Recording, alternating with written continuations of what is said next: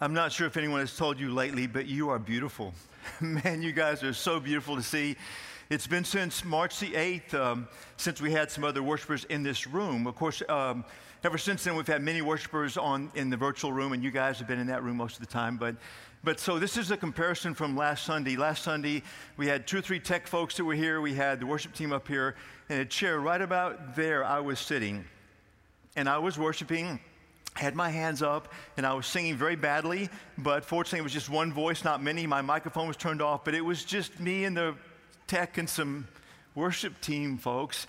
This is so different. Those of you that can be here, those of you that are here today, so glad you're here. It's a powerful impact upon my heart and my soul having you in the room. Having said that, the bulk of us as the church are not in this room. The bulk of us are in this virtual room right now. And the bulk of the harbor, I want to speak to you and say, so glad that you're here as well. I can't see you, but you can see me. Bad haircut and all, or more accurately, no haircut and all, but you can see me. I'm glad that you're with us as well. And I know not just the Harbor family, but even far beyond the Bay Area, even throughout the U.S., some of you are joining us right now. So glad you guys are here. Those of us that lived in Houston area in 2008 went through Hurricane Ike. Now, it's because Hurricane Harvey 3 years ago was so bad, one of the worst storms in U.S. history, that Ike is largely forgotten. But not by some of us that were here. It was a formidable storm in its own right. It had sustained winds of 110 miles an hour, gusting to 130 miles an hour. It did $30 billion worth of damage, and it did $20,000 worth of damage to our home. It was a formidable storm. It hit the Bolivar Peninsula directly, and it just devastated it. And there's this famous photograph of it that shows an area that previously had beach homes as far as the eye could see. And this photo, which I want to show you, shows what was left after the storm came through. It shows this massive devastation and one beach home standing. You can Google Bolivar Beach House standing, and you will get all these pictures instantly then. And I've thought again and again, if I had been on Bolivar Peninsula during the storm, this was the place to be. This was the place to take refuge, wasn't it? And if you or I would be on the Bolivar Peninsula again when the storm comes, I would suggest in advance you and I scope out that house, get to know the owners, become good friends of the owners, or learn how to pick a lock. I shouldn't say that, should I? But find a way. This was the place to take refuge in the storm. And so this is what I've found myself thinking about today and what I want to pose to you. In times of trouble, where do you seek and find refuge? Where do you turn and find strength? In times of trouble, where do you seek and find refuge? Where do you turn and find strength? When we are engulfed by a global pandemic that is once again surging in the Bay Area, far beyond what we had ever hoped it might. When we're in the midst of this societal upheaval over racism and discrimination and so much violence going on, where do you turn? When the critical illness hits you or someone you love, where do you turn for refuge and strength in that time? When you lose the job, lose the career, when you experience financial devastation, when your long-held dreams are gone and they're shattered and left in pieces on the ground, where do you turn for refuge? Where do you turn for strength in times of trouble? There's a psalm that has been a go-to psalm for me for a long time, and I think for some of you as well. It's Psalm 46. And in this psalm, the psalmist makes this powerful declaration of where he turns for refuge and strength, this powerful declaration.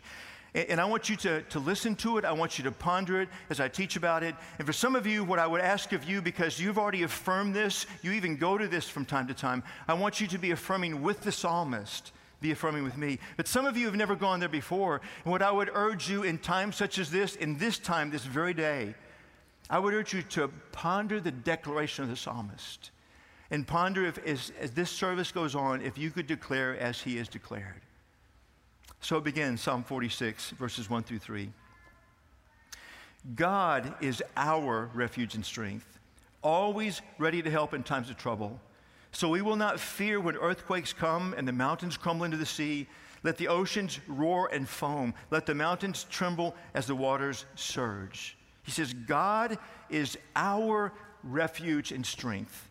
He doesn't say our financial resources are our refuge and strength. He doesn't say my great job security is my refuge and strength. He doesn't say my education is the refuge and strength. He doesn't say that the government is, although the government should serve all people well and equally. He doesn't say that's where I find refuge, strength. He doesn't even say, and I say this with great care but great truth, he doesn't even say my family. As wonderful as his family might have been, he doesn't even say my family is my source of refuge and strength. And I know he doesn't say any of those because each one of those can and will ultimately fail.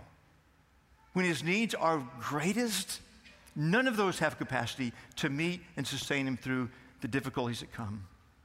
He says, God is our refuge, the God who made everything, the God who made me, the God of all power, of all love, of all righteousness and justice and grace. This is the one who is our refuge and strength. He is always, not most of the time, not the great majority, he is always ready to help in times of trouble. And then he spills out from that declaration just how bad the trouble might be. And he talks about earthquakes, and we don't have those here. They have those on the West Coast and other parts of the country as well. He talks about these earthquakes. We could imagine what it'd be like in a bad earthquake. He talks about mountains falling into the sea. Those of us on the Gulf Coast can't picture that because we have to travel a few hundred miles to find a mountain. But maybe in our mind we kind of put the two together and imagine how horrific that would be. He talks about the ocean roaring. That we can picture well. He's describing the worst circumstance. He's describing utter devastation, except, he says, God is our refuge and strength. And that's his declaration. And then he has these three things to know that would strengthen you and edify what it means for God to be your refuge and strength. And the first comes from verses 4 and 5. It says this: a river brings joy to the city of our God, the sacred home of the Most High. God dwells in that city. It cannot be destroyed. From the very break of day, God will protect it. A river brings joy to the city of our God. This is what he was talking about. This was Old Testament times, maybe 800, 900 years before Christ came. And in that time, God was using this very symbolically. This was the city of Jerusalem. And Jerusalem was only important because that's where the temple was built. That's where God directed to have the temple to be built. And God said to his people, he said, I am everywhere always. But he said, this is the place, this is the spot where I will especially be found by you. In some special, intimate, remarkable way, when you're in the temple, that's where you can meet me above and beyond. I mean, this is the place I will especially show myself in the temple.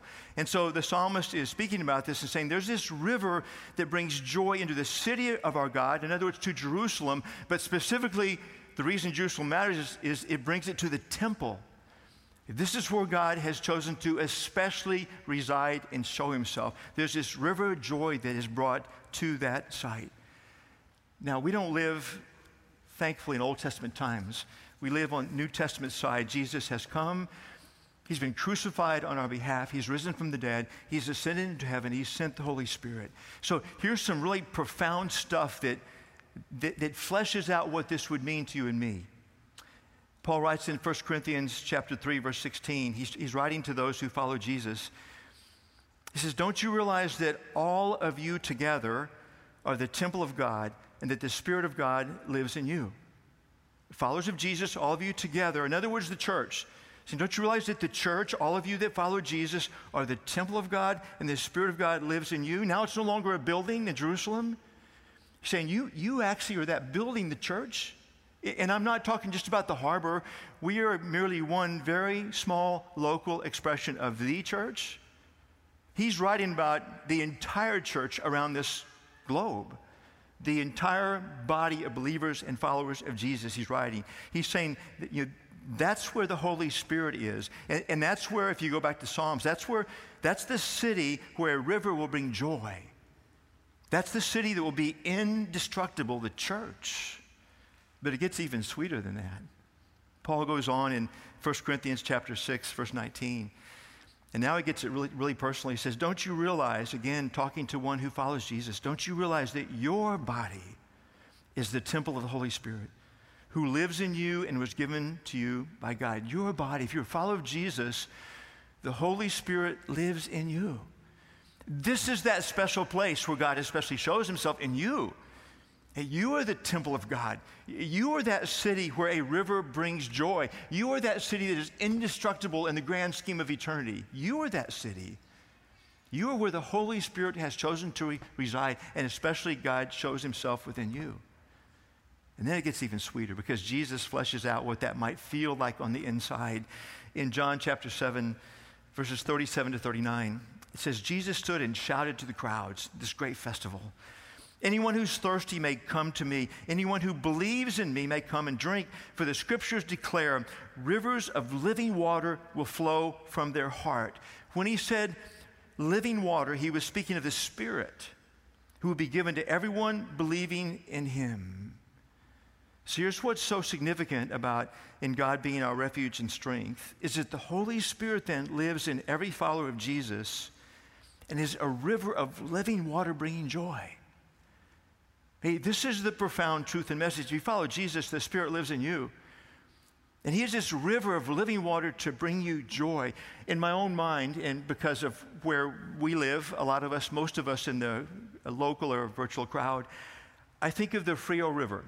It's about 100 miles west of San Antonio. It's in a pretty arid region of the state, much like Israel was a very arid region as well. And if you've been to the Frio River, then you know it's a spring-fed river, and it's clear and clean and cold and refreshing and life-giving, especially if you go there in seasons like summertime and you go there. Many of you have been there.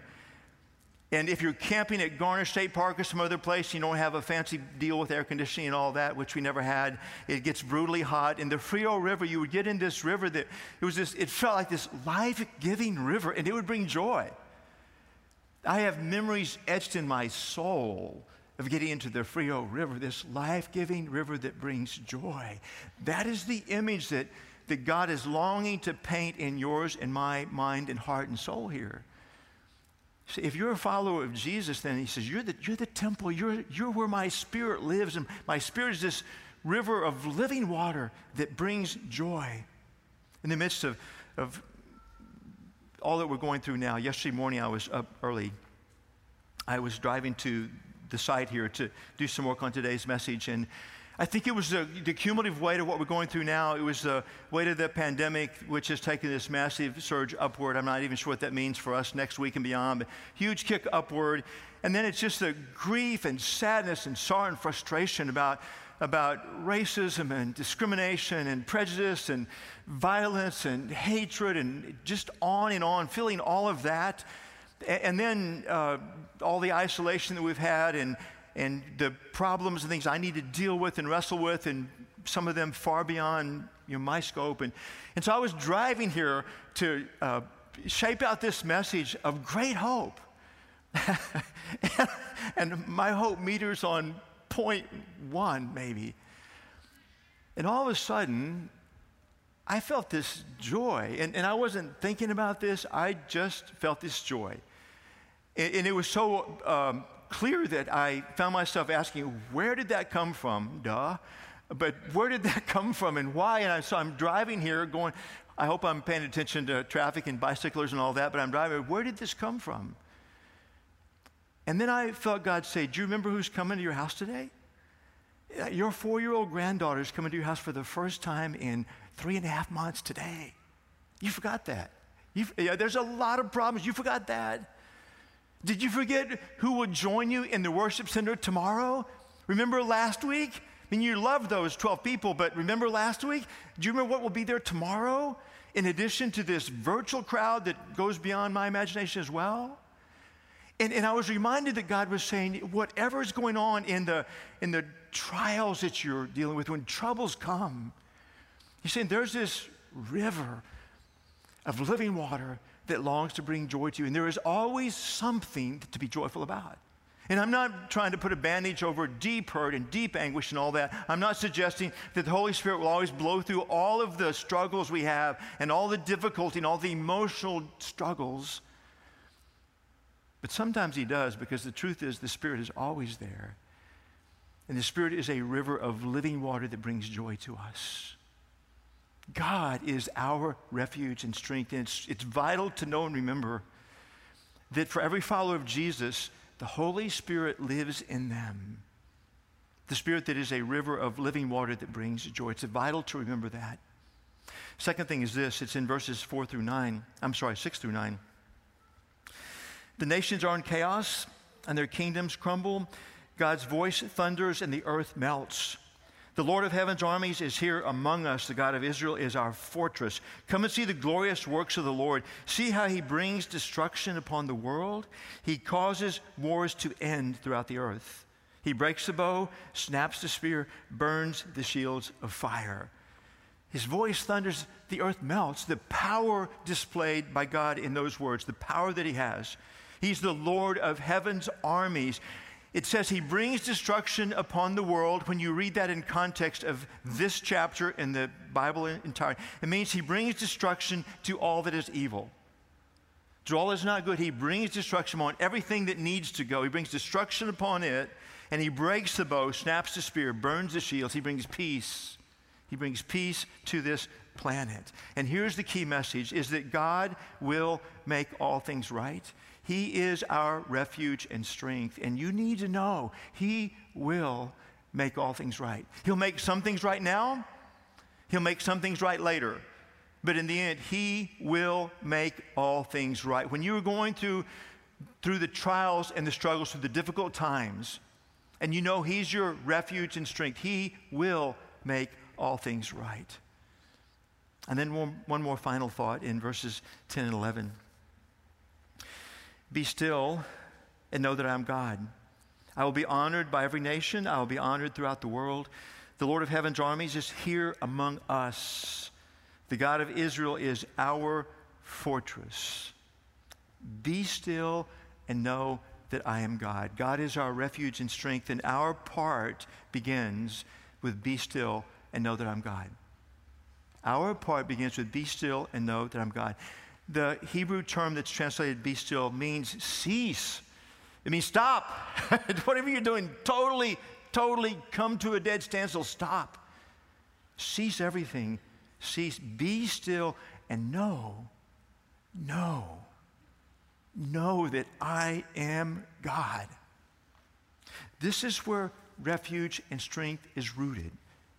Being still and knowing that he is God. And doing this, being still before him and knowing he's God, is this posture of humility. It's depending completely upon God. It's not my mind racing and thinking how I'll fix things, I'll solve things, what my role is. It's simply being still and knowing he's God. This humble posture of saying, God, if I'm to find any wisdom, it will be from you. Any direction, it'll be from you. Any peace, it'll be from you. Any courage, it'll be from you. Any success, it will be from you. I will be still, and I will know that you are God. This has been a go-to chapter for me for a long, long time. And yet I need reminders of it, especially this command, because I want to go, and so do you. So this dear friend of mine, he's actually a brother, a few years back gave me a gift for a birthday. And it's this silver cross. Well, the color is silver. I hope it's not real silver because I don't guard it or protect it or lock it up, but it's this cross. And it says, be still and know that I'm God. If you come to my office now, on my table, it sits there. Where it usually sits, it sits there. So a year later, because I hadn't made much progress on this friend knows me really well, he gave me a thermal cup. You know what it says? Be still and know that I'm God. And he's too kind to press a third gift on me, but I realized about 2 years back, a year and a half back, I need another reminder. So he got me this coffee cup. It simply says, be still, ... I need to be reminded again and again and again, be still before everything. Even before my prayers, my calling out, be still and know that I'm God. Now know this, Psalm 46:10 doesn't mean we're passive, but it is the foundation of God-led and God-empowered activity. If you're taking notes, let me say it again, let me say it slow. Psalm 46:10 doesn't mean we are passive, but it is the foundation of God-led and God-powered activity. In Exodus chapter 14, it's the time when God is about to part the sea and the Israelites will go through it to safety. And Moses is standing there with the sea in front of him, and Egyptian soldiers crashing down upon them. And his command to the Israelite people is just stand still. Just watch what God's going to do, stand still. And God says to him, what are you doing? Like, hold up your staff and part the sea and tell them to move. God's saying, okay, there's a time to be still. There's a time to move as well. And you need to know what time you're in. You need to know what time you're in. It doesn't mean that we're passive, to be still and know that I'm God. So last week I was teaching about racism and discrimination and prejudice, and I was saying, I don't know all of the ways God might lead you or might lead me or might lead us as a church, but I do know 4 ways he would lead us. And I gave to you in this crowd, in the virtual crowd, I gave a 21-day challenge. And every bit, I gave 4 things, and every one of those needs to be preceded by being still and knowing he is God. The first step is go deep. Invite God to examine my heart, penetrate my heart, show me prejudice, discrimination, show me how I fail to see people as you see them, show me. And before I begin to that whole process, I need to be still and know he is God. And the second step is to go wide. And I said, in these 21 days, find someone whose experience is different than yours, and maybe a different color of skin, maybe different socioeconomic. Maybe you're not in law enforcement, so find a law enforcement officer. Maybe you're not in the judicial system, find someone in that system. But find someone whose story is different and ask and listen and learn and grow. But before you do that, you and I must be still first and know that he is God. The third is to love always, and before we can really truly love always, we have to be still first. We have to cease and know that he is God.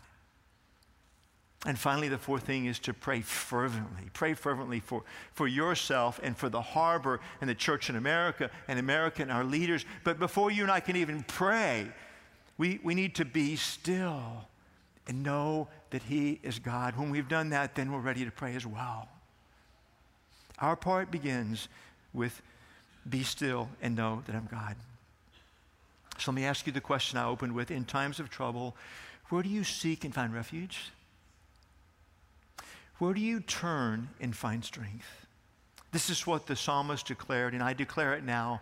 And I invite you, silently or aloud as you choose, to declare it as well. If this is what you would declare as well. God is our refuge and strength. And this is what we need to know about that. The Holy Spirit lives in every follower of Jesus. And the Holy Spirit is a river of living water bringing joy. And God will make all things right. Some things now, some things later. He will make all things right. And our part in all this begins with be still and know that I'm God. This is where you and I can turn in hard times for refuge and for strength to God. Father in heaven, you are worthy of our turning in faith. You are worthy of our depending in faith upon you. You are the one sure, certain refuge. And you are the one immeasurable strength. I turn fresh again to you. And I invite all of those in this crowd, the room itself, the overflow room, the virtual crowd, I invite them to make the same declaration as well. I pray this with deep gratitude, much anticipation, and much impact because we turn to you. In Jesus' name, amen.